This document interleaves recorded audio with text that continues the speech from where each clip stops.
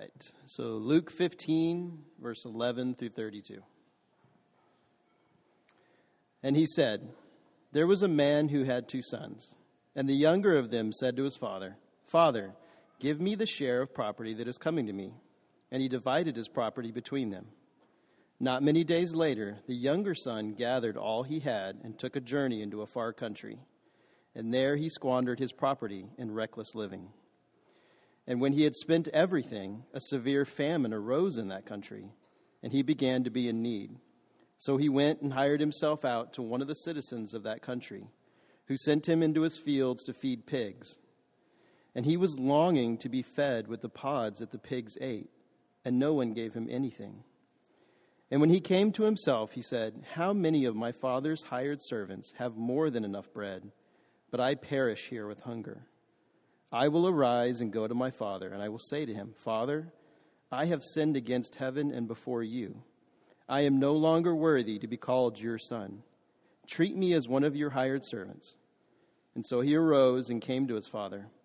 But while he was still a long way off, his father saw him and felt compassion, and ran and embraced him and kissed him. And the son said to him, 'Father, I have sinned against heaven and before you. I am no longer worthy to be called your son.' But the father said to his servants, 'Bring quickly the best robe, put it on him. Put a ring on his hand and shoes on his feet. And bring the fattened calf and kill it, and let us eat and celebrate. For this my son was dead, and is alive again.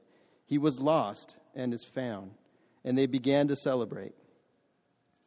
Now his older son was in the field, and he came and drew near the house, and he heard music and dancing. And he called one of the servants and asked what these things meant. And he said to him, 'Your brother has come, and your father has killed the fattened calf, because he has received him back safe and sound.' But he was angry and refused to go in. His father came out and entreated him. But he answered his father, 'Look, these many years I have served you, and I never disobeyed your command. Yet you never gave me a young goat, that I might celebrate with my friends. But when this son of yours came, who has devoured your property with prostitutes, you killed the fattened calf for him.' And he said to him, 'Son, you are always with me, and all that is mine is yours. It was fitting to celebrate and be glad, for this your brother was dead and is alive. He was lost and is found.'" This is the word of the Lord. One of the most famous stories in the Bible is this one, and very few stories in the Bible give us a clearer or a more moving picture of what the only God is really like. I wonder what you think of. I wonder what image crops into your mind when you think about God. When you think about God, what image or what's your first thought? Maybe even especially when you've made a mess of things in your life. When you've broken a commandment and you know it. When you feel guilty, when you feel ashamed, when you are guilty, when you feel bad about yourself. In those moments in your life, what do you think the look on God's face is when he looks down on you from heaven? Anger? Is God frustrated with you? Is his look just one of mild to strong irritation? Is his look one of indifference? Or does God look at you with delight? I think we struggle to believe the real God, the only God, is a God that looks upon us, and the look on his face is one of delight. But let me tell you something. If you can get that reality about God's love worked deep into your heart, worked deep into your spiritual self, it really can change your life. The power of this story, as the Spirit works, shows us just that. We're continuing this series called Meals with Jesus. Last week, we looked at one of Jesus' parables, the parable of the banquet, which is a meal within a meal. And today, we're looking at another parable that ends with another meal, another feast, the feast of the Father celebrating his younger son's homecoming. And this parable goes a long way. It goes a long way in showing us what God is really like and what God thinks about us. And again, knowing about the people that Jesus spoke to originally when he told this story is really important if you're going to grasp its meaning. If you have a Bible, you can look at the very beginning of chapter 15 and see in verses 1 and 2, we read that Jesus is around tax collectors and sinners, the quote, bad people, the irreligious people of his day. They're gathering around Jesus. They loved Jesus, in fact. He was attractive to them. So they're the first half of his audience, the irreligious people. But the second half of Jesus' audience is seen there in verse 2, the Pharisees and the scribes who are grumbling. They're grumbling about Jesus. They're saying, this man receives sinners and eats with them. Jesus is telling this story to them as well. In fact, they're the primary target audience. Jesus hears the Pharisees grumbling, and then verse 3 tells us he told them these 3 parables that we find in chapter 15. That's important for you. Religious people, good people, nice people. That's who Jesus is talking to in this story. You might have heard this story taught on before, and it's usually even called, your Bible might even call it the parable of the prodigal son or the younger son. But there's 2 sons in this story. And in fact, the main son that Jesus is interested in exposing is not the younger, it's the older. Tim Keller, in his great book on this story called The Prodigal God, writes this: the targets of this story are not wayward sinners, but religious people who do everything the Bible requires. I like that, but I would just add that no matter who you are this morning, Jesus, through this story, is talking to you. The Bible reads you more than you read the Bible. The Bible is something that understands your heart and who you really are, and this story is intended to speak to you today. This is not just sort of an intellectual exercise that you come in here every Sunday for 30 minutes. This is a way that God wants to expose you to who He really is. This is a story for all of you.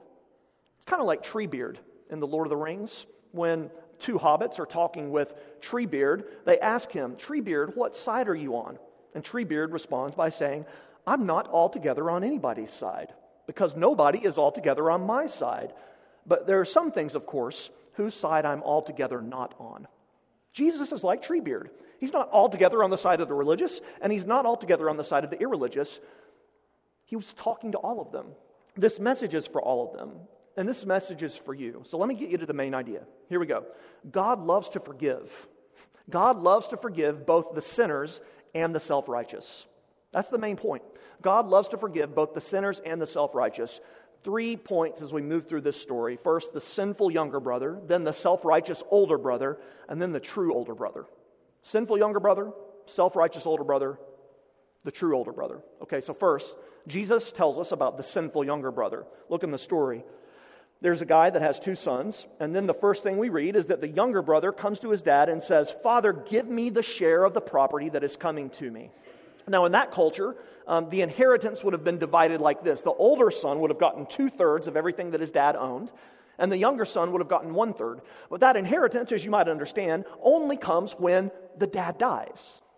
So what is the younger son saying here? He's saying basically, Dad, I want my inheritance now. And if you can read between the lines, it's really an incredibly insulting and an incredibly harsh thing to say. He's basically saying, Dad, I wish you would die now. You're no good to me now, Dad. In fact, I just basically see a $sign above your head. That's the way I view you, and I'd like to go ahead and cash in now on the dollar value that I've attached to your life. This younger brother, it's very clear, wants immediate self-gratification at the expense of other people, especially his dad. It's an ugly picture. It's a picture of selfishness. It's a picture of sin. You know, that's what sin really is. Sin is not just you doing bad things. And it's also not just you failing to do good things. Sin is the condition of your heart when you're wishing your Father did not exist. Your heavenly Father. Sin is the condition of your heart when you really functionally are an atheist, pretending that your dad isn't up there and that he doesn't care for you. That's what this younger son is showing us. So his dad gives him the money, and we read that the son goes into a far country. A far country. That phrase has really deep biblical undertones. He goes into exile. The younger son goes away from home. That's what rebellion against God the Father is. That's what sin is. Sin is leaving home. Sin is trying to find meaning and fulfillment and happiness somewhere other than in God. So the younger brother tries to do it. He parties like a rock star. He goes full Charlie Sheen on his latest bender, right? We read he squandered his property in reckless living. He blows through the money. He blows through the drugs. He blows through the women. And he does it quickly. And he finds himself, verse 14, in need. In need. He's broke. So he has to get any job he can find.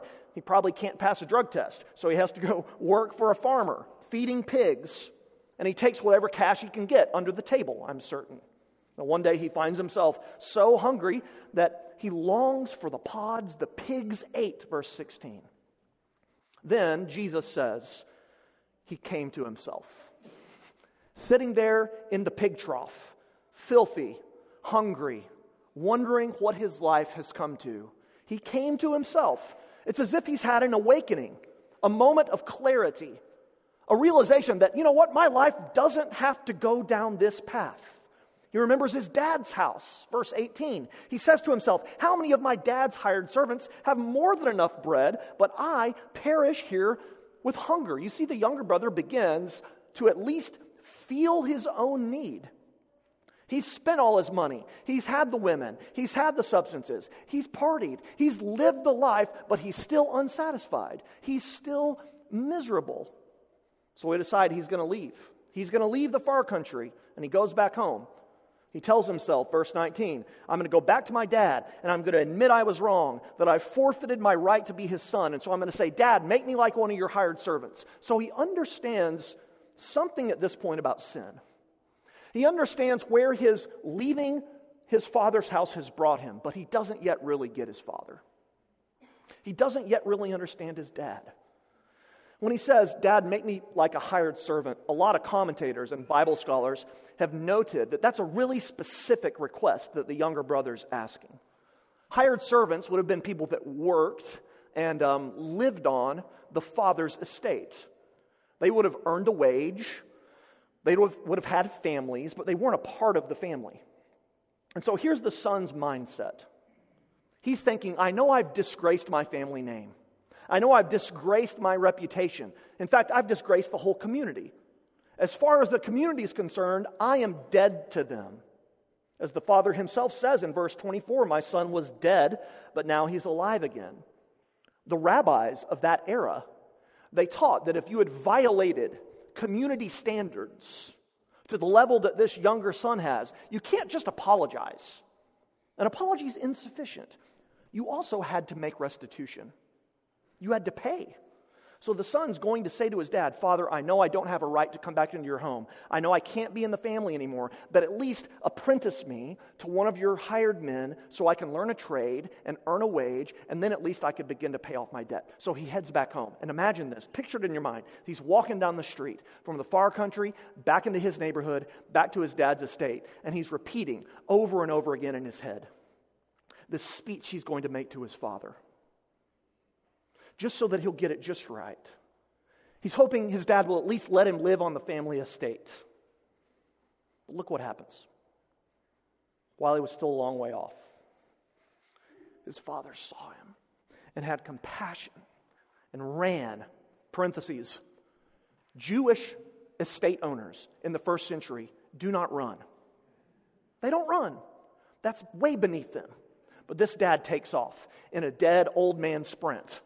And he embraces his son and he kisses him. And the son can't even get the speech out before his dad interrupts and says to his servants, verse 20, bring out the best robe, put it on him, put a ring on his hand, put shoes on his feet, bring the fattened calf, kill it.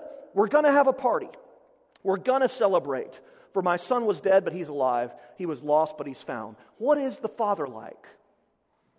What is the father like? His dad loves him. His dad forgives him. His dad actually delights to see his wayward son come home. He welcomes him back literally with open arms, fully as his child. The younger brother knew that there was food to spare at his dad's house, but until this point he did not understand that there's grace to spare as well. That's what God is like. That's what God is like.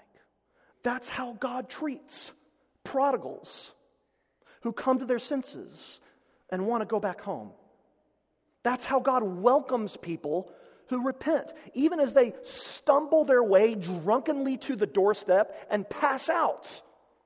Do you believe that? I mean, do you really believe that? Do you believe that God will receive you back fully? All of you. It doesn't matter what parts of the far country you've explored. It doesn't matter what time in your life you've wasted away. It doesn't matter what your failings have been or what your shortcomings currently are. It doesn't matter if you've blown everything. It doesn't matter if you've trashed your youth and your reputation and your family's reputation. What is God like? God doesn't have hired servants. He only has sons and daughters. God does not have hired servants. But some of you think that that's the best you can get from Him.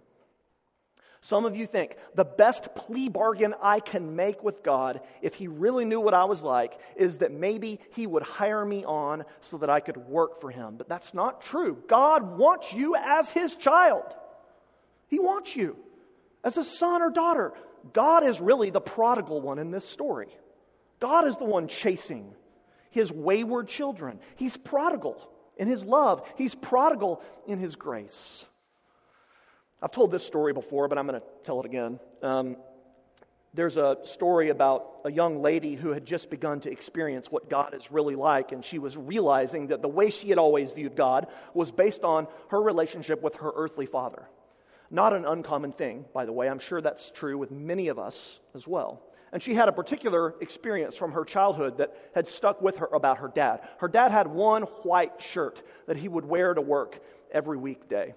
And it was on a weekend, and he was getting ready for the work week, and the daughter saw his shirt clean in the laundry bin, but still a little bit wet. And so she thought she would help her dad and go hang the shirt out on the clothesline. And so she came in from playing outside and picked up her dad's shirt, and she went and hung it on the clothesline. But in the process of hanging up her dad's shirt, her muddy hands got the shirt filthy and dirty and nasty and really unwearable again. And when her dad came outside and saw his shirt hanging dry on the clothesline, smattered with little paw prints of dirt and mud, he got angry. He yelled at her and he scolded her and he said, "How dare you do this to my shirts?" Years later, this young lady began to understand what God is like, and she realized, I've always thought the Father in heaven is like my dad in that moment. When I've tried to please Him, really all I can do is give Him a dirty, soiled shirt, and so He's mad and frustrated, disappointed and angry. But now I've come to understand what God is really like. If the real God was in the situation that my father was in that story, He would have taken the shirt, and He would have said, "Thank you for hanging this shirt out to dry for me." And not only that, He would have put the shirt on, and He would have worn it to work the next day and said, "Do you see what my daughter did for me?" That's what God's like. God's more full of grace than you are of sin. He loves you that much. He receives back into the fullness of family life any who will come to Him in repentance and in faith. Do you know that? We grow up and live in a very religious place. And oftentimes that is actually what blinds us from seeing what God's really like. He chases down and receives freely the younger brothers. That's Act 1. It's a beautiful picture of the forgiveness of God, of the love of the Father for sinners, but it's not the end of the story. In fact, the story reaches its summit here in Act 2, verse 25, when the older brother enters the scene. So look at how Jesus tells the story. It's ingenious storytelling, by the way. The older brother hears the sound of music and dancing. The older brother hears joy. The older brother hears happiness. The older brother hears a celebration. He hears a party. And the older brother does not like it one bit. He begins to get suspicious. The older brother here reminds me of some really bad definitions of the Puritans. I was taught many times that Puritanism is the fear that someone somewhere might be having a good time. It's the fear that someone somewhere might be having a good time. A lot of you think that's what Christianity is. The fear that someone somewhere might be having a good time. That's not Christianity. Christianity is the party going on in the house. Christianity is the feast of the Father. The older brother's spirit is not the spirit of grace. It's the spirit of law, the spirit of shame, the spirit of legalism. Celebration and joy irk the older brother. He's the grumpy one outside the door. How do we know he's upset? Well, it's pretty obvious, isn't it? Verse 28, he finds out what's caused the party to start. His younger brother has come home, and his father's killed the fattened calf, thrown the party of the year, because his brother's back home, safe and sound. And then Jesus tells us a couple of things, two things I want to mention about the older brother. First, the older brother's angry. And look at what he's angry at. He's angry at grace. He's angry at grace. Verse 28. Verse 28 says, he was angry and refused to go in. He wants no part of this celebration of his brother's return. He's like the Pharisees that are sitting there listening to Jesus tell the story. He understands the language of grace. He could probably define grace according to the best theological dictionary by memory. What he doesn't understand is the experience of grace, the power of grace. Jesus says he's angry, he won't go in. He's so angry, in fact, that he won't even acknowledge his relationship with his brother. Look at verse 30. When this son of yours came. When this son of yours came. Why is he so angry? What is going on with this guy? Why such a grouch? Why such a grouch? What's going on in his heart? He lives on the ladder. We've been talking about that throughout this series. Some of you view life as a ladder, and the goal is to get as close to God on the ladder as possible to make sure you're above other bad, sinful people. This older brother measures everything and sees the world in terms of what people deserve. Here's what he's saying to himself, and I know you'll be able to understand it. Hey, Dad, wake up. If anyone deserves a party, if anyone deserves to be celebrated, Dad, it's me. It's not this sinner who took off and abandoned everything so he could waste his life and our reputation away. If you're going to kill the fattened calf for one of your kids, Dad, it shouldn't be the son who's left. It should be me. I'm the one who's been responsible. I'm the one who showed up for work every day. I'm the one who's been going to church and representing the family. I'm the one. I'm the one who's taking on the family business with all of our debt. I'm the one who needs a little recognition.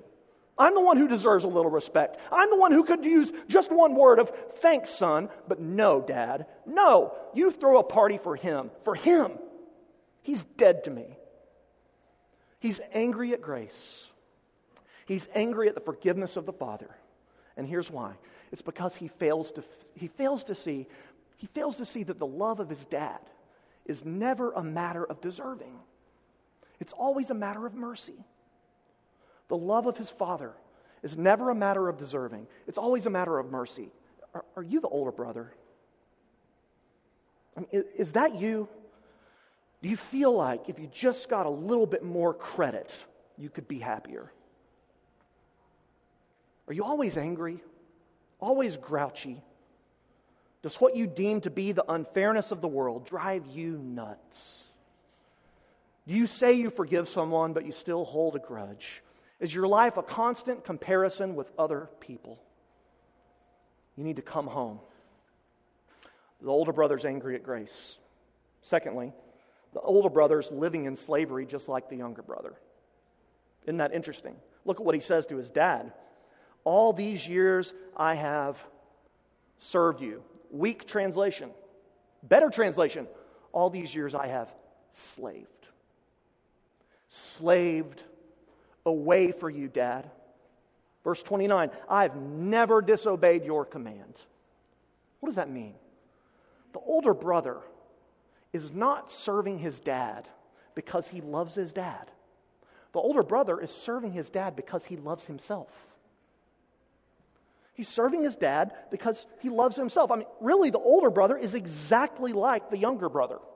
At the core of their hearts, they're identical. The older brother is just as selfish. He's just as hard-hearted. He's just as calloused. He's saying internally exactly what the younger brother said externally in verse 12. Give me my share of what is mine now, Dad. He doesn't love his father. He loves what his father can do for him. The younger brother showed that he didn't love his dad by living this immoral life, by running away. The older brother shows it by living a life of complete control and self-discipline so that he can be higher up on the ladder. But they're both alienated from the father. Both of them. Do you see that? The elder brother won't go to the party because he says, I have never disobeyed you, Dad. I'm not like that kid. I'm not like this son of yours. Jesus is saying here, he's saying to you right now, that the elder brother's not in danger of losing his father's love because he's been bad. The elder brother's in danger of losing his father's love because he's been good. He's in danger of missing out on the party, not in spite of his goodness. He's in danger of missing the party because of his goodness. Listen to Tim Keller again. He says, it's not his sins that create the barrier between him and his father. It's the pride he has in his moral record. It's not his wrongdoing, but his pretended righteousness that is keeping him from sharing in the feast of the Father. There was a movie that came out in the 80s called Amadeus, about Wolfgang Amadeus Mozart, the great musician and composer. And Amadeus's foil and foe in this film is a young man named Salieri. Salieri is also a very gifted musician who is dutiful and respectful and kind. And the film very early on shows us Salieri early in his life making a vow with God, a treaty with God, you might say. He says this, I would offer up secretly the proudest prayer a boy could think of. Here's what I would pray. Lord, make me a great composer.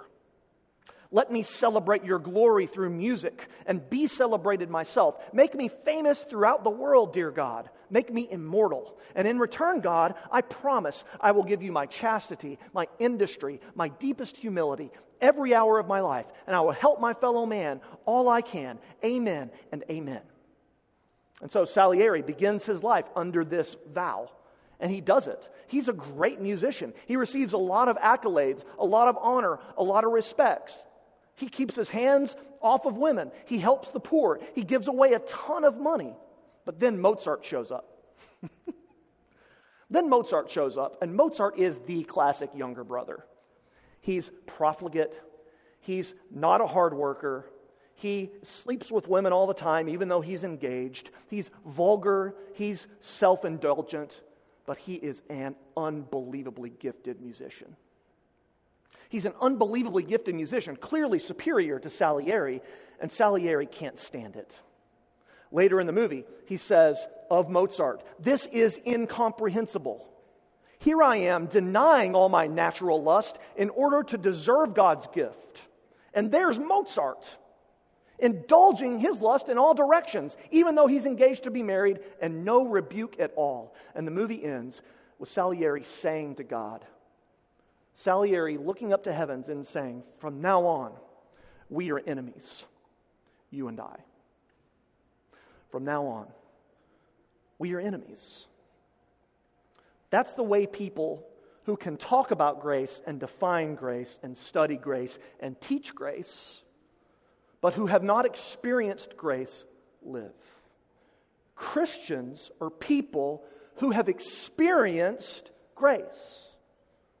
Christians are people who, whether they are more like the older brother or more like the younger brother, see the reality of their own situation before God. They have debts they can never pay. They deserve to get kicked out of the house, and they plead for God's mercy. Christians don't bring any deservedness to the bargaining table with their Father. They don't bring their resume hoping He'll be impressed. They ask for pardon. Is that you? If it isn't you, you're probably just an older brother. Christians don't just repent of their wrongdoing. Christians repent of the reasons they ever tried to do anything right in the first place. So the question is, will you enter the party? Will you enter the feast of the Father? Isn't it interesting that Jesus ends the story on a cliffhanger? Is the older brother going to go in or not? We need to say one more thing. the true older brother. The story ends with the dad pleading with the older brother. Verse 31, son, you are always with me. And look at this last line. What a profound line. What a striking phrase. All that is mine is yours. All that is mine is yours. That struck me to the core this week. And here's why. Older brothers lose nothing. Older brothers lose nothing by receiving the younger brother and joining the celebration. The older brother just needs to realize that he is already an heir. He's already a part of the family. But it's not because he did something to deserve it. It just is because he was born into the home of his father. It's not because he earned it. It's because his dad loves his kids. That's what we must realize. The anger and the self-righteousness of older brothers evaporates, and hard hearts are eroded when we see that God is no less gracious with us than He is with the most wicked person on earth. And you are no less undeserving than the most wicked person on earth before God either. The sweetness of grace beckons the older brother here. And the sweetness of grace beckons you, and it beckons me.